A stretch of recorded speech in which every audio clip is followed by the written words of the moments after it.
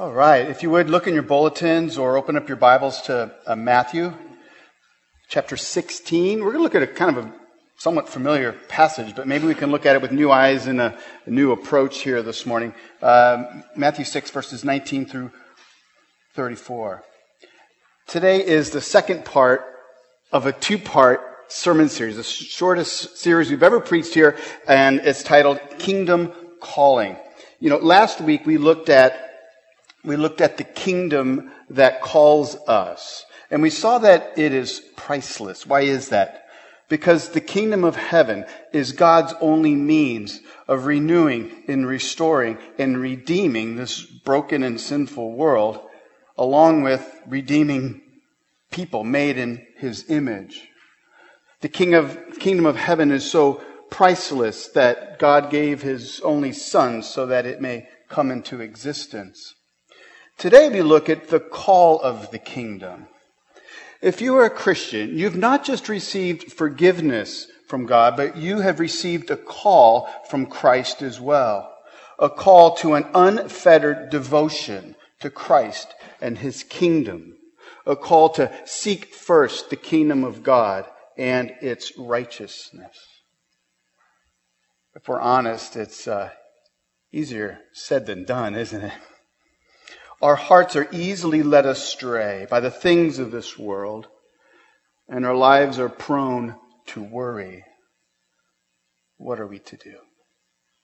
Let's listen to our Savior as He teaches us. Do not lay up for yourselves treasures on earth where moth and rust destroy, and where thieves break in and steal. But lay up for yourselves treasures in heaven, where neither moth nor rust destroys, and where thieves do not break in and steal. For where your treasure is, there your heart will be also. The eye is the lamp of the body. So if your eye is healthy, your whole body will be full of light. But if your eye is bad, your whole body will be full of darkness. If then the light in you is darkness, how great is the darkness? No one can serve two masters, for either he will hate the one and love the other, or he will be devoted to the one and despise the other. You cannot serve God and money. Therefore I tell you, do not be anxious about your life, what you will eat or what you will drink, nor about your body, what you will put on. Is not life more than food, and the body more than clothing? Look at the birds of the air. They neither sow nor reap nor gather into barns, and yet your heavenly Father feeds them. Are you not of more value than they? And which of you, by being anxious, can add a single hour to his span of life? And why are you anxious about clothing? Consider the lilies of the field, how they grow. They neither toil nor spin. Yet I tell you, even Solomon in all his glory was not arrayed like one of these. But if God so clothes the grass of the field, which today is alive and tomorrow is thrown into the oven, will He not much more clothe you, O you of little faith? Therefore do not be anxious, saying, what shall we eat? Or what shall we drink? Or what shall we wear? For the Gentiles seek after these things. And your heavenly Father knows that you need them all. But seek first the kingdom of God and His righteousness, and all these things will be added to you. Therefore do not be anxious about tomorrow, for tomorrow will be anxious for itself. Sufficient for the day is its own trouble. This is the word of God. The grass withers, the flower fades, but the word of our God will stand forever. If we want to know God, if we want to know His will, if we want to know His way, we must know His word. Let's pray. Father, we thank You for the eternal truth of Your scriptures. We thank You for a Savior who's not afraid to speak to us about the things that lead us astray most, and the things that cause us most worry. May we be humble in Your presence right now as we ponder how these words can be applied to our lives. And may Your Spirit move to His proper effect upon our souls, we pray. Amen. Is America materialistic? Are we as a whole preoccupied with material things and comforts? Is America anxiety-ridden? 40% of adults suffer from anxiety. Does this fact shed any light on how crippled we are by worry? David Brooks, in his bestseller titled On Paradise Drive, digs into what makes America great, but also what makes us pioneers of personal satisfaction. Here's a little bit of a blurb from the back cover. He writes, "Take a look at Americans in their natural habitat. Guys shopping for barbecue grills, doing that special walk men do in the presence of lumber. Super efficient soccer uber moms who chair school auctions, organize PTAs, and weigh less than their kids. And suburban chain restaurants, which if they merged would be called Chili's, Olive Garden, Hard Rock, Outback, Cantina. Are we as shallow as we look? Many around the world see us as the great bimbos. Sure, Americans work hard and energetic, but that is because we are money hungry and we don't know how to relax." Another vignette, he makes this a little more illustrated. Bear with me as I read it. Here's what he says. "By and large, Americans are utter failures when it comes to leading the simple life which we profess to desire. You may start the day with noble intentions in your heart and one of those simplicity magazines by your side. You may tell yourself that today you're going to renounce material things. You're going to slow down and savor the moment. So you break out the seaside scent candles, fill up the clawfoot tub with fluoridated water and tub tea, and soak with a volume of Robert Frost in your hand and some almond-scented body wash on the shelf. But then the bathroom renovation fantasies start crowding into your brain, and along comes the second home longings. To clear your mind, you realize you need a country place in the mountains where you can get away from it all, or home in the Hamptons. And just a couple more big financial scores so you can carry that soul-saving second mortgage. And before long, you're back in the land of desire. You've been sucked in by the alluring availability of increased earnings and the narcotic of potential capital gains. You have returned to the realm of buying and selling and earning and investing. The sheer wealthiness of American life has swallowed you back up.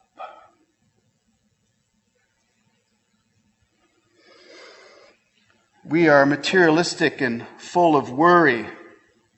And sadly, it's not just for Americans at large, it's for Christians too. All across America, when the alarm clocks beat, Christians rise alongside their unbelieving neighbors and enter the day with hearts that are set on delivering just one more piece of the successful life puzzle. And when they go home and lay their heads down at night, they worry if tomorrow will be any better. Jesus has a word for us all today. The gospel calls us to a full-time devotion to Christ and His kingdom. And so we're to have undivided hearts and faithful heads. We are to honor God with our wealth and to trust God with our worries. But how do we do that? First, how do we obtain undivided hearts? You know, right at this very moment, there are athletes preparing for the 2016 Olympic Games in Brazil, and they're preparing with a singular focus.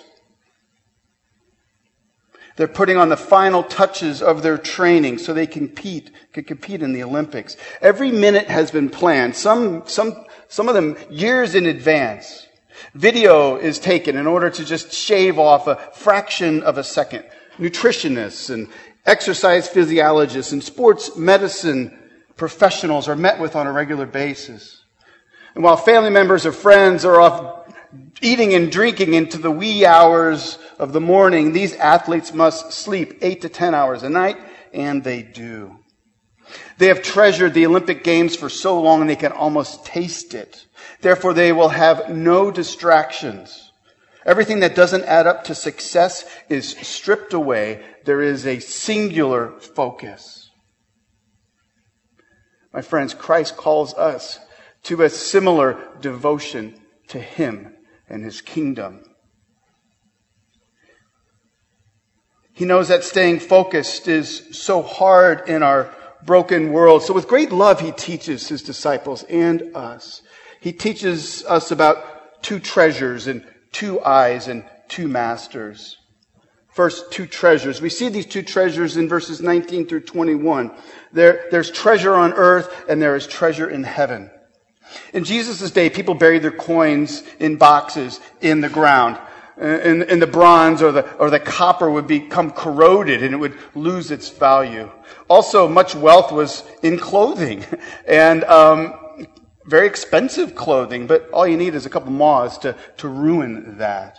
Here Jesus highlights the futility in treasuring up possessions. If moth or rust do not get your treasure, thieves would break in and take all that you had. Jesus is warning us that material possessions and the satisfaction and the comfort they bring are ultimately unsatisfying. And I think for all of us that makes sense. You don't have to be a Christian to go, yeah, I get that, Jesus. Yeah, things break. I'm on my fourth iPhone, Yeah, it's not good to live for possessions. I get it, Jesus. You're right. And Christians, we nod too. And then we see that commercial for the luxury SUV, and in your mind you're figuring out, the payment's a little bit of a stretch, but I can probably make it work. Or we hear about the new MacBook Pro. Did you know it comes in rose gold? What? Really? I want one. And then we convince ourselves that we really need a Norwegian cruise. We deserve it after all. It's been 9 months since Cozumel. It's out of love, my friends, that Jesus teaches us. Instead of laying up treasure on earth, we have something far more productive and satisfying. We are able to lay up treasure in heaven. And understand this, nothing can get at your treasure once it is stored there, and it is eternally secure. What is treasure in heaven? Treasure in heaven is anything you pursue that has eternal heavenly consequences. Every time you say no to sin and have a little victory over sin and say no to temptation, that's treasure in heaven. Every time you speak of the gospel to a coworker and they nod their head, it's treasure in heaven. Every time you promote justice or reconciliation, that is treasure in heaven. I've got treasure in heaven right now. I became a Christian, and one of the things I began doing was sharing my belief in Christ with family members. One of them was my old and ailing father. I don't know how many times I've shared the gospel with him, but finally one day it made sense, and he came to faith in Christ, and he entered the kingdom. Now my father literally is in heaven, and he has a treasure there awaiting me.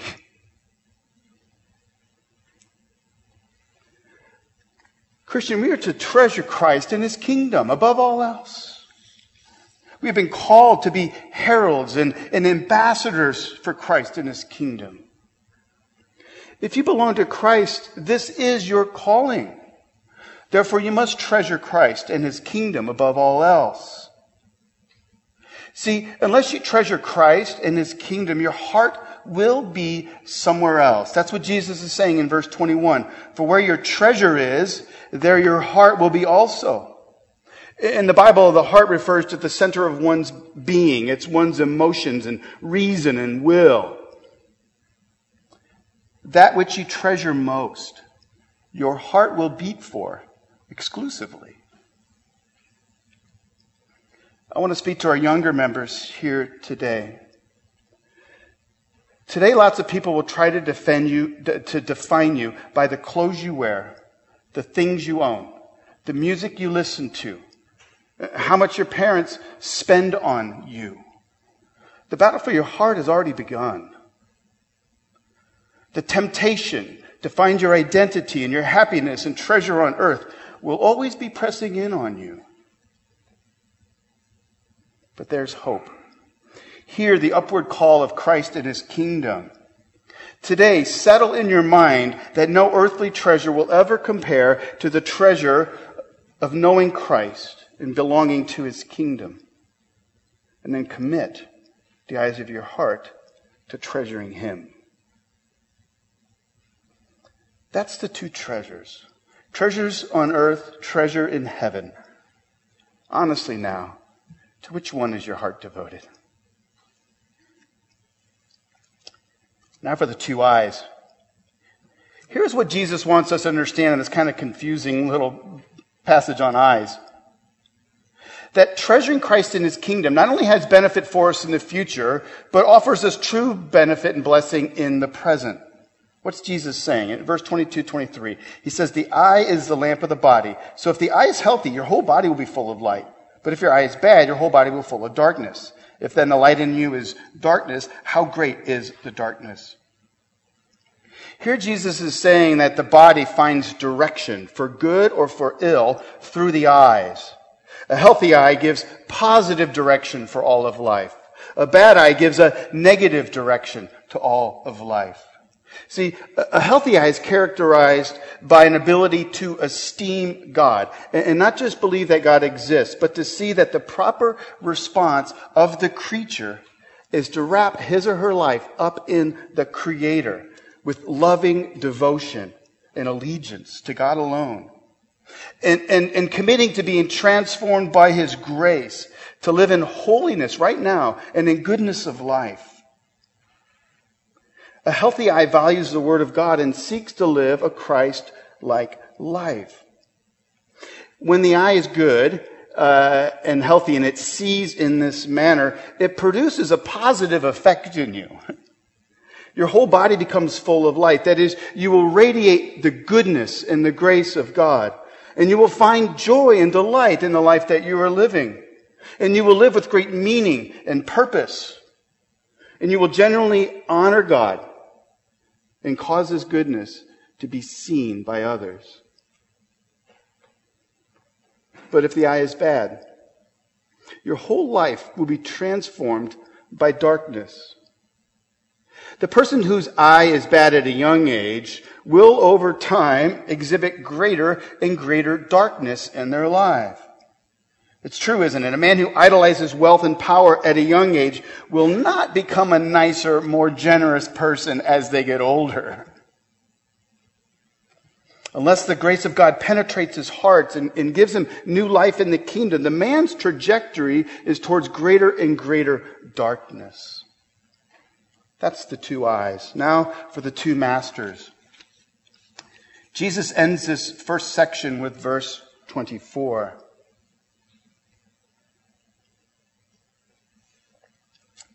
There we read, no one can serve two masters, for he will either hate the one and love the other, or he'll be devoted to the one and despise the other. You cannot serve God and money. Now, in Jesus' day, this reference to one slave trying to serve two masters would be abundantly obvious. It's hypothetically, if a slave were to have two masters, he would end up really choosing one over the other and play favorites.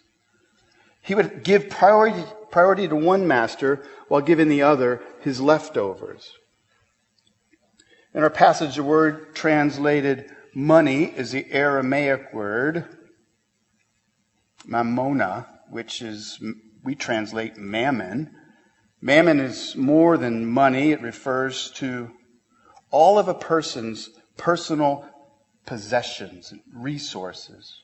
This is your checking account, your saving account, your IRA, your 401k, your home, your boat, your car, your timeshare, your electronic pool cover, all that stuff.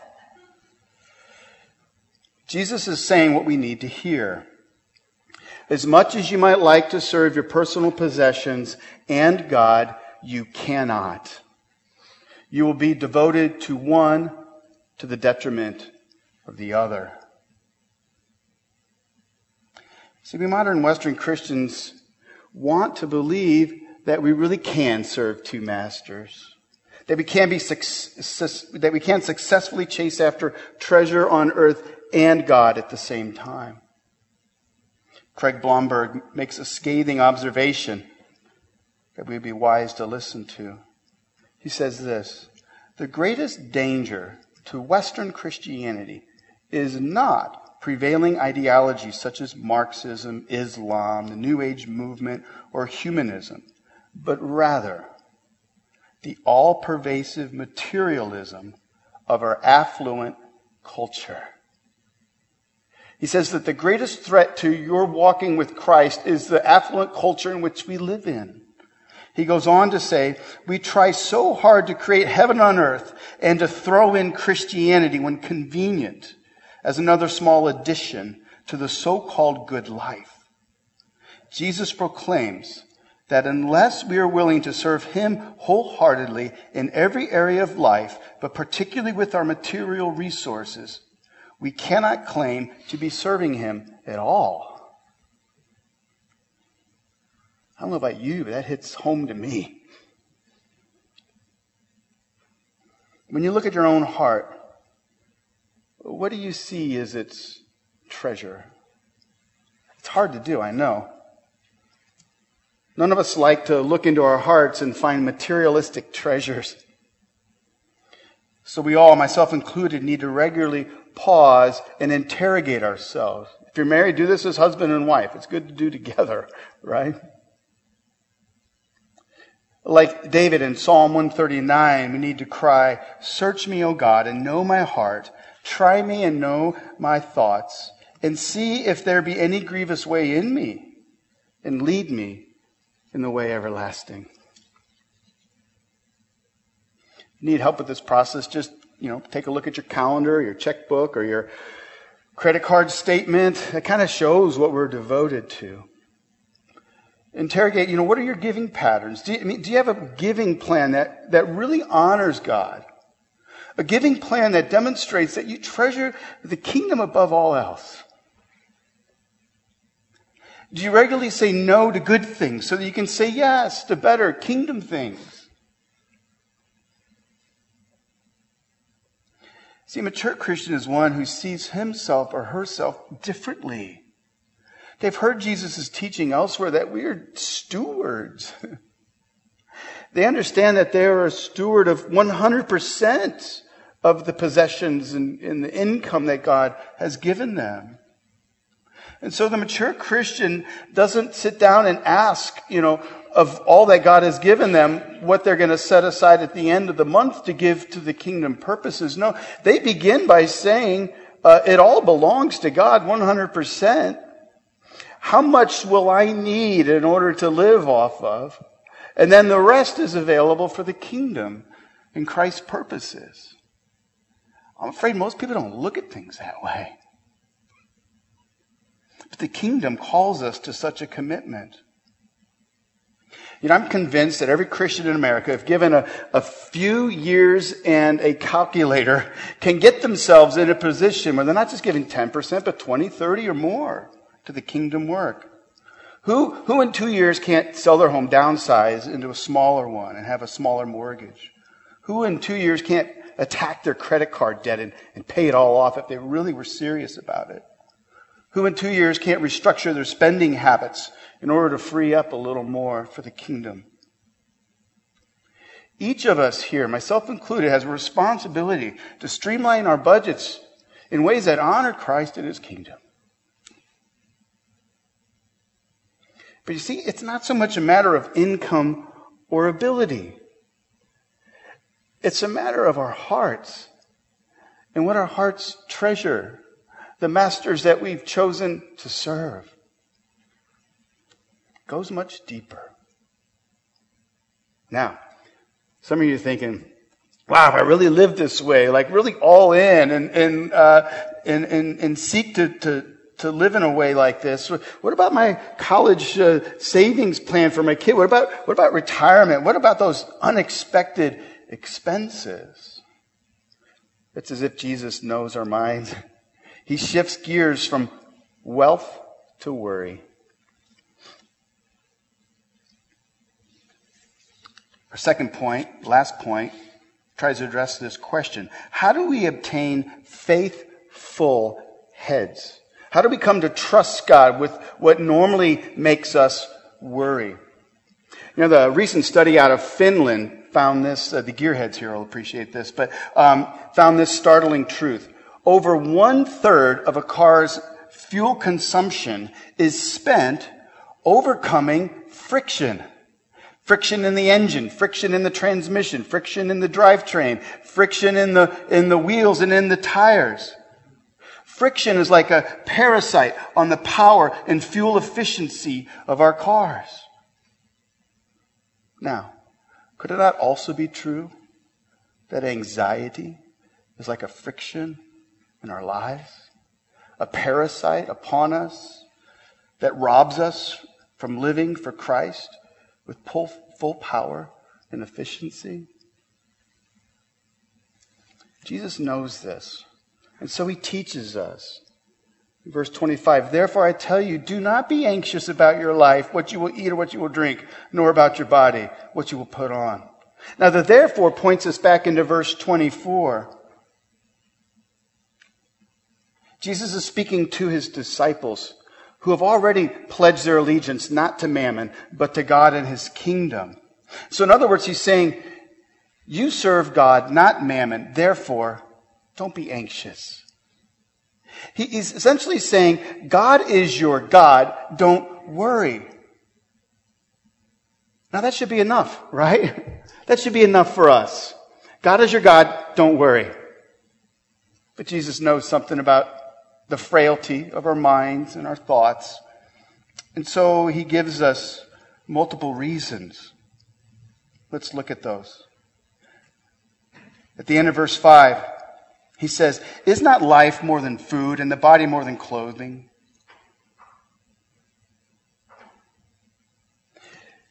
We are not to be anxious because God cares for all things. Food and drink and clothing are just part of life. Jesus argues from the greater to the lesser. If God cares for the greater thing, life, then he certainly cares for the lesser things that sustain us each day. Reason 2 is that God cares for his creation, for things like birds. Verse 26, look at the birds of the air. They neither sow nor reap nor gather in barns, and yet your heavenly Father feeds them. Are you not of more value than they? Here Jesus argues from lesser to greater. If God cares for the lesser things, sweet little birds, then he will certainly care for us, the greater, more valuable. Birds are very diligent creatures, right? I've never seen like a lazy bird. Yet, they don't expend a lot of thoughtful planning for their day, do they? The first thing they do when they wake up in the morning isn't fret over where they're going to find their next meal, is it? What is the very first thing the birds do in the morning? I was up at 5 a.m. What do? I heard them singing. They sing to each other. And then they go out and they look for some seeds and some bugs and some worms, and then they eat, and then they fly home, and then they end their day. How do they end their day? Worrying about the next day? No, they sing again to all their friend birds, Jesus is saying that if God, in his providence, feeds simple creatures like birds, then we must have confidence in his care and provision for us. Some of you really need to hear that today, don't you? Reason 3 is that worry accomplishes nothing. Verse 27. And which of you, by being anxious, can add a single hour to his span of life? The truth is, worry actually shortens your life. It cannot add to it. And since worry cannot add anything to our life, we must expend our energy in places where we can actually make a difference for the kingdom of heaven. Instead of worrying about whether we're going to get a promotion tomorrow, we should delight in living in such a way that God's righteousness through us will be promoted tomorrow. Reason 4 is that God cares for his creation, even lesser things like grass and flowers. 28 through 30. And why are you anxious about clothing? Consider the lilies of the field, how they grow. They neither toil nor spin. And I tell you, even Solomon in all his glory was not arrayed like one of these. But if God so clothes the grass of the field, which is today is alive and tomorrow is thrown into the oven, will he not much more clothe you, O you of little faith? Like the birds in the air he mentioned before, Jesus looks at an even lower part of the created order to draw conclusions. Here he uses flowers and grass. And in the Old Testament, flowers and grass represented brevity and fragility in the human life. From Isaiah 40, we read this: all flesh is grass, and all its beauty is like the flower of the field. The grass withers, the flower fades. When the breath of the Lord blows on it, surely the people are grass. The grass withers, the flower fades, but the word of our God will stand forever. Jesus uses flowers and grass to present us with two takeaways. One is this: life is fleeting and feeble. As much as we try to secure ourselves and keep ourselves away from illness and disease and monetary loss, essentially we're helpless in that regard. Now, if that's all Jesus said, then we would be hopeless, would we not?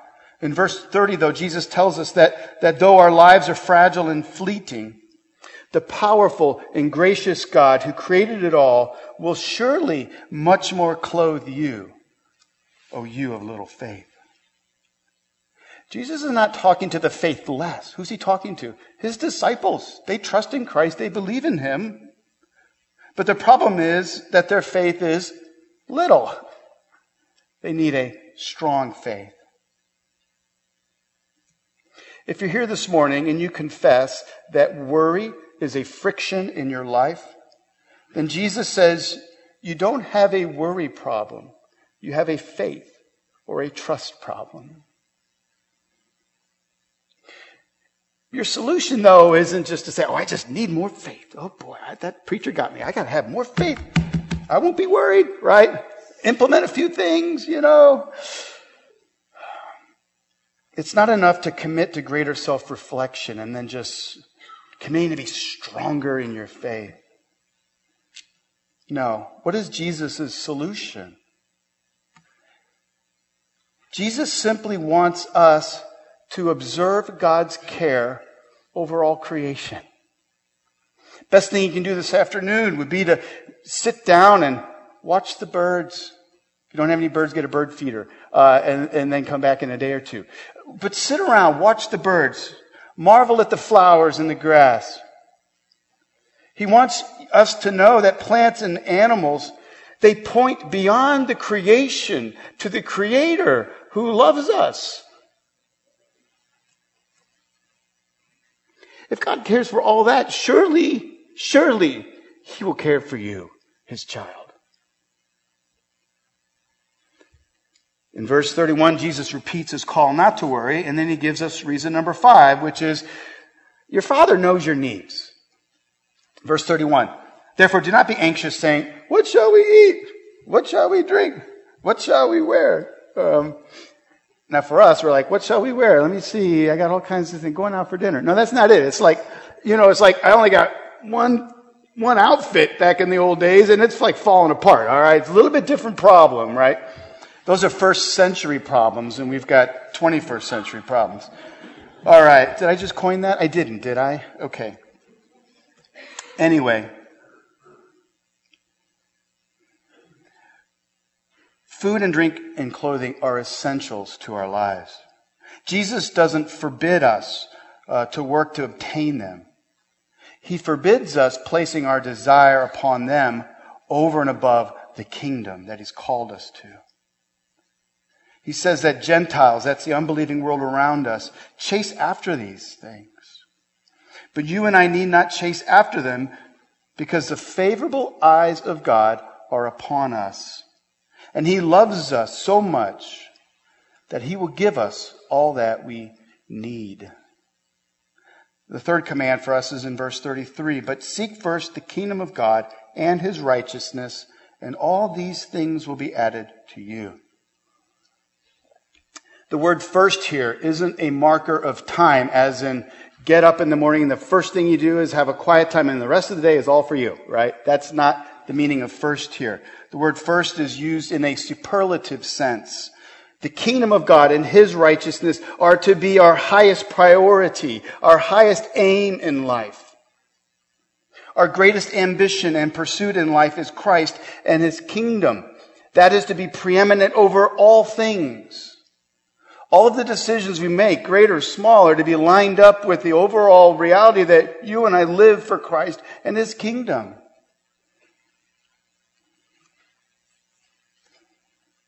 Charles Venable once said these convicting words: "Everybody wants for the kingdom of God, but few want it first." I don't know about you, that got me when I read that. But my friends, the kingdom is of infinite worth. It is priceless, and we must come to see it as so. It is Christ and His kingdom that has given us our greatest joy. There is no greater reality than you can ever experience other than resting under the powerful, kindly rule of your Heavenly Father. What the world needs isn't another designer handbag or a thinner MacBook. What the world needs is the kingdom of heaven and the very righteousness of God. And Christian, because you've experienced the welcome into Christ's kingdom, and because you've come to prize His kingdom above all else, you are to be supremely devoted to the kingdom, no matter the cost. And reason number 7 is that you can rest assured that as you seek God's kingdom, God will add all that you need to your life. He will provide for all those things you need. In verse 34, Jesus ends with one final exhortation to not be anxious. Therefore, do not be anxious about tomorrow, for tomorrow will be anxious for itself. Sufficient for the day is its own trouble. We are rarely anxious about today. It's tomorrow that bothers us. Jesus gives us one final reason not to be anxious. Tomorrow will have challenges for sure, but let tomorrow be dealt with tomorrow's resources. Today has enough for you to work through. Focus on today. Allow God to strengthen and encourage you today. Pray the Lord's Prayer today. Fill yourself with the hope of the kingdom today. The prospects of living for Christ and His kingdom should be enough to keep our minds and our hands occupied in the present. Each day has sufficient troubles. Expend your energies addressing today's troubles, and let your Heavenly Father care for what lies ahead. All right, so how did Jesus' words challenge you this morning? Do you see evidence that your heart treasures things of this earth? Be reminded where our hope comes from. Do you, like me, know deep down that you really do desire Christ and His kingdom, but you just have a hard time, like me, remaining focused?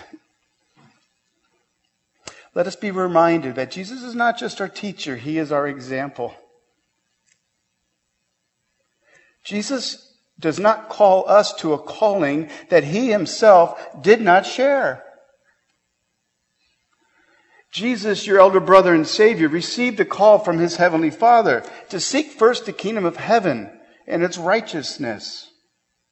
God called Him to leave the riches of heaven, to leave it, all that the treasure that is there. And He sent His Son into a sin-filled, broken world full of hardship and difficulty. In Philippians chapter 2, we read that though Jesus was God and enjoyed all of the riches of His divine existence in heaven, Jesus did not hold on or grasp that treasure. He did not consider equality with God something to be grasped or held on to. Instead, He emptied Himself. He humbled Himself. He became a servant so that the kingdom of heaven could come to earth. So you and I could be a part of that.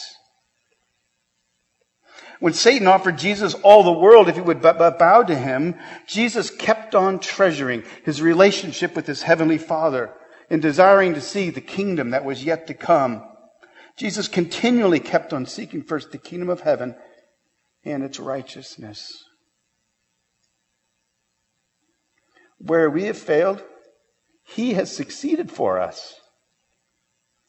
All our failure, he's taken to the cross. All our self-absorption, taken to the cross. All our vain ambition, he's taken it to the cross. All our little faithfulness, that too, taken to the cross. All our cause for worry, he's taken it to the cross. My friends, Jesus gladly left treasure in heaven in order to give you treasure in heaven. How can we now have any other allegiance other than Christ and his kingdom? How can we not say, by your grace, we live for you and your kingdom? I don't know where you are today. I hope you're humbled by Jesus' teaching and that we take it to heart. I hope that we interrogate ourselves and that we eradicate any earthly treasure that's on the throne of our hearts this morning, and that we respond to God's grace in the appropriate way, that we would hear and accept our calling to seek first the kingdom of God and its righteousness. Let's pray.